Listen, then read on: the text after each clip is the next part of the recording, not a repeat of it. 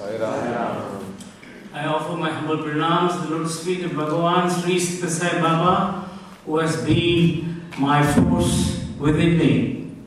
He has blessed me a number of times and has been very close to me.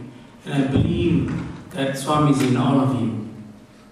Brothers and sisters, I would like to speak about the theme of the conference mainly, and that is holistic health care. What is it? Does it mean anything to all of you? Swami calls it the Sai ideal health care. All of us know for sure that erosion of human values in medicine is taking place right now. Therefore, is there a need for us to address this issue, or should we just let it be? What are the causes for such a need? All of you know the commercialization of medical practice, global culture of financial gains, medical practice is dehumanized, emphasis on academic performance, and need to spiritualize medicine, a need to introduce human values input. And there was a need to spiritualize medicine, a need to introduce human values input in medical education. We must all know that today, whether it's Singapore, Malaysia, or any part of the world, money is the cause of all this.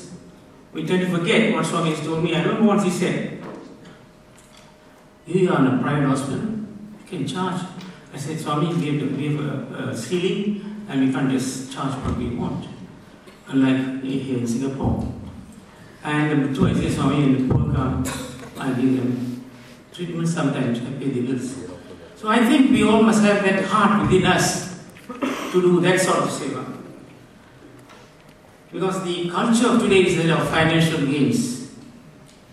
And people do not think of the others, they think of themselves only. And therefore I think the talk in the next few hours will be on how can we change the mindset of the present young doctors who are all ready to go out in the field to collect money and more money. Let us listen to what the World Health Organization talks about health.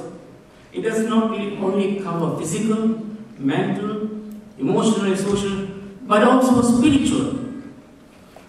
You all must know that we have made great advances in medical practice. Better drugs, surgical tactics have changed from a direct approach to this abdomen. We now doing endoscopic, laparoscopies, etc. ENT is doing endoscopic surgeries and whatnot, genetic interventions, and we have a lot of technological tools at our disposal. And uncontrolled stress and psychosomatic ailments have become forced reckoning. Today, everybody is under stress. There's not one person here who can stand up and say, "I have no stress." So modern medicine today has become prohibitively expensive. And Swami says very clearly, these are not my words, please understand, these are words that Swami has spoken. It is estimated that around 80% of the world population have not been availing the modern medical facilities. It's very true. Many of my people go to the hospital and they wait for months and months to get a small surgery done, which we will do the next day in the private sector. And then money is the issue. And therefore, we deny the poor. And how can we do that? So, Baba says there is a need for a new paradigm in medical care.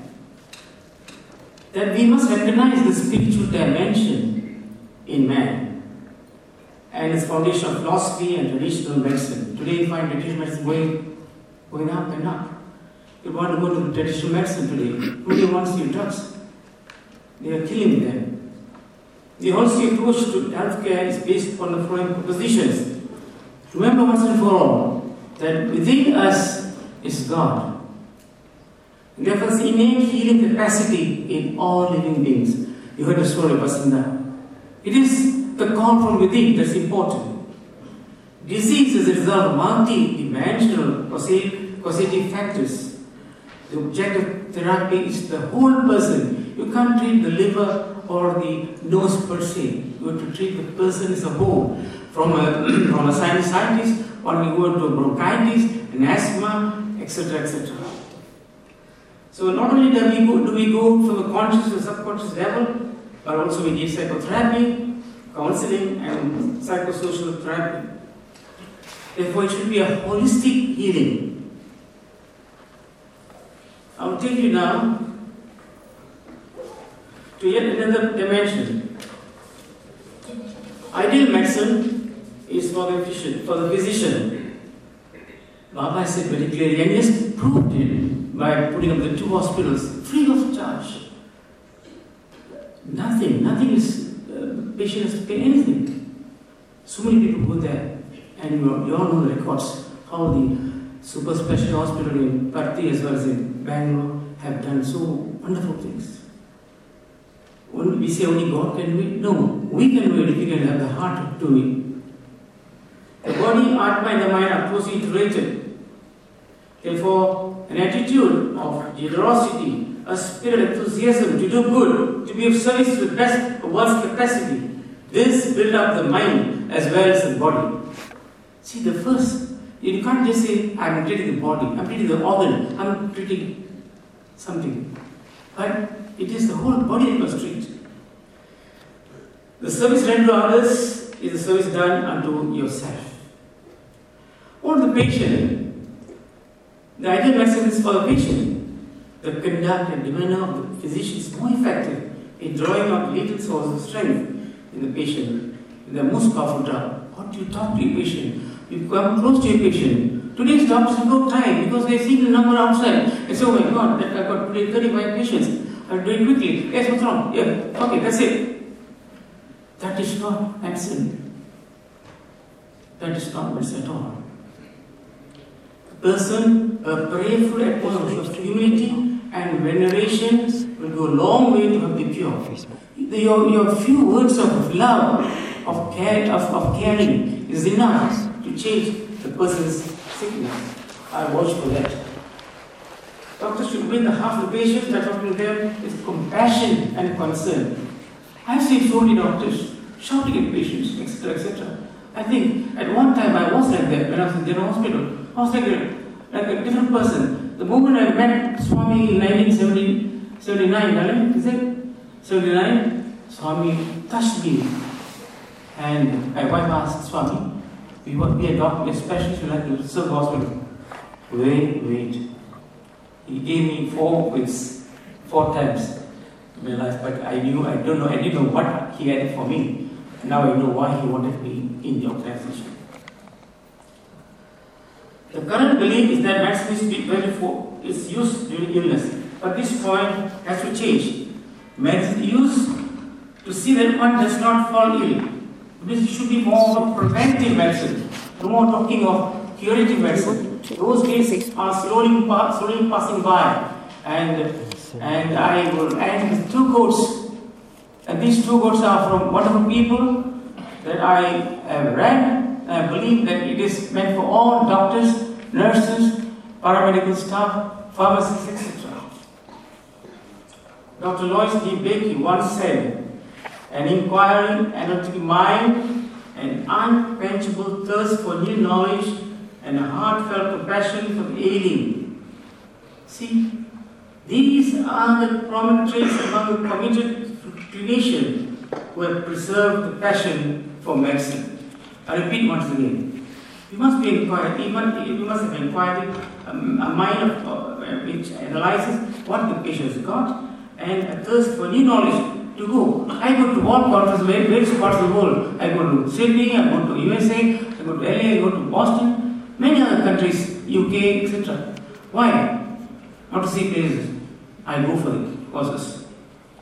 Many go for visiting, holiday. So these are the prominent traits of the committed clinician who have preserved passion for medicine. If you have passion for medicine, you like to, they say that medicine is not just after you have MBBS. MBBS is a stepping stone. Specialist degree is not it's a second stone. Furthermore, you go up many stones, and we are all the time learning. We should never say, I know everything. Nobody knows everything. Alright? Now finally a quote from the father of medicine himself, who told us, doctors, what to be. The oath of Hippocrates is something which we have followed for centuries.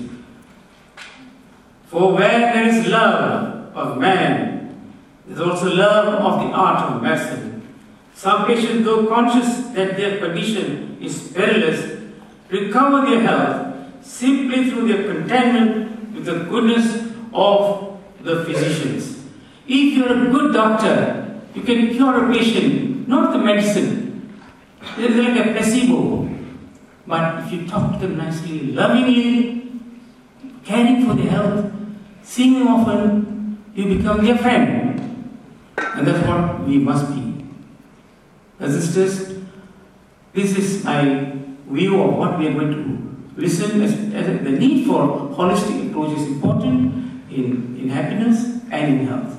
Because stress is one of the factors we must remember that is in today. Everyone's under stress. Please don't tell me that you don't have stress.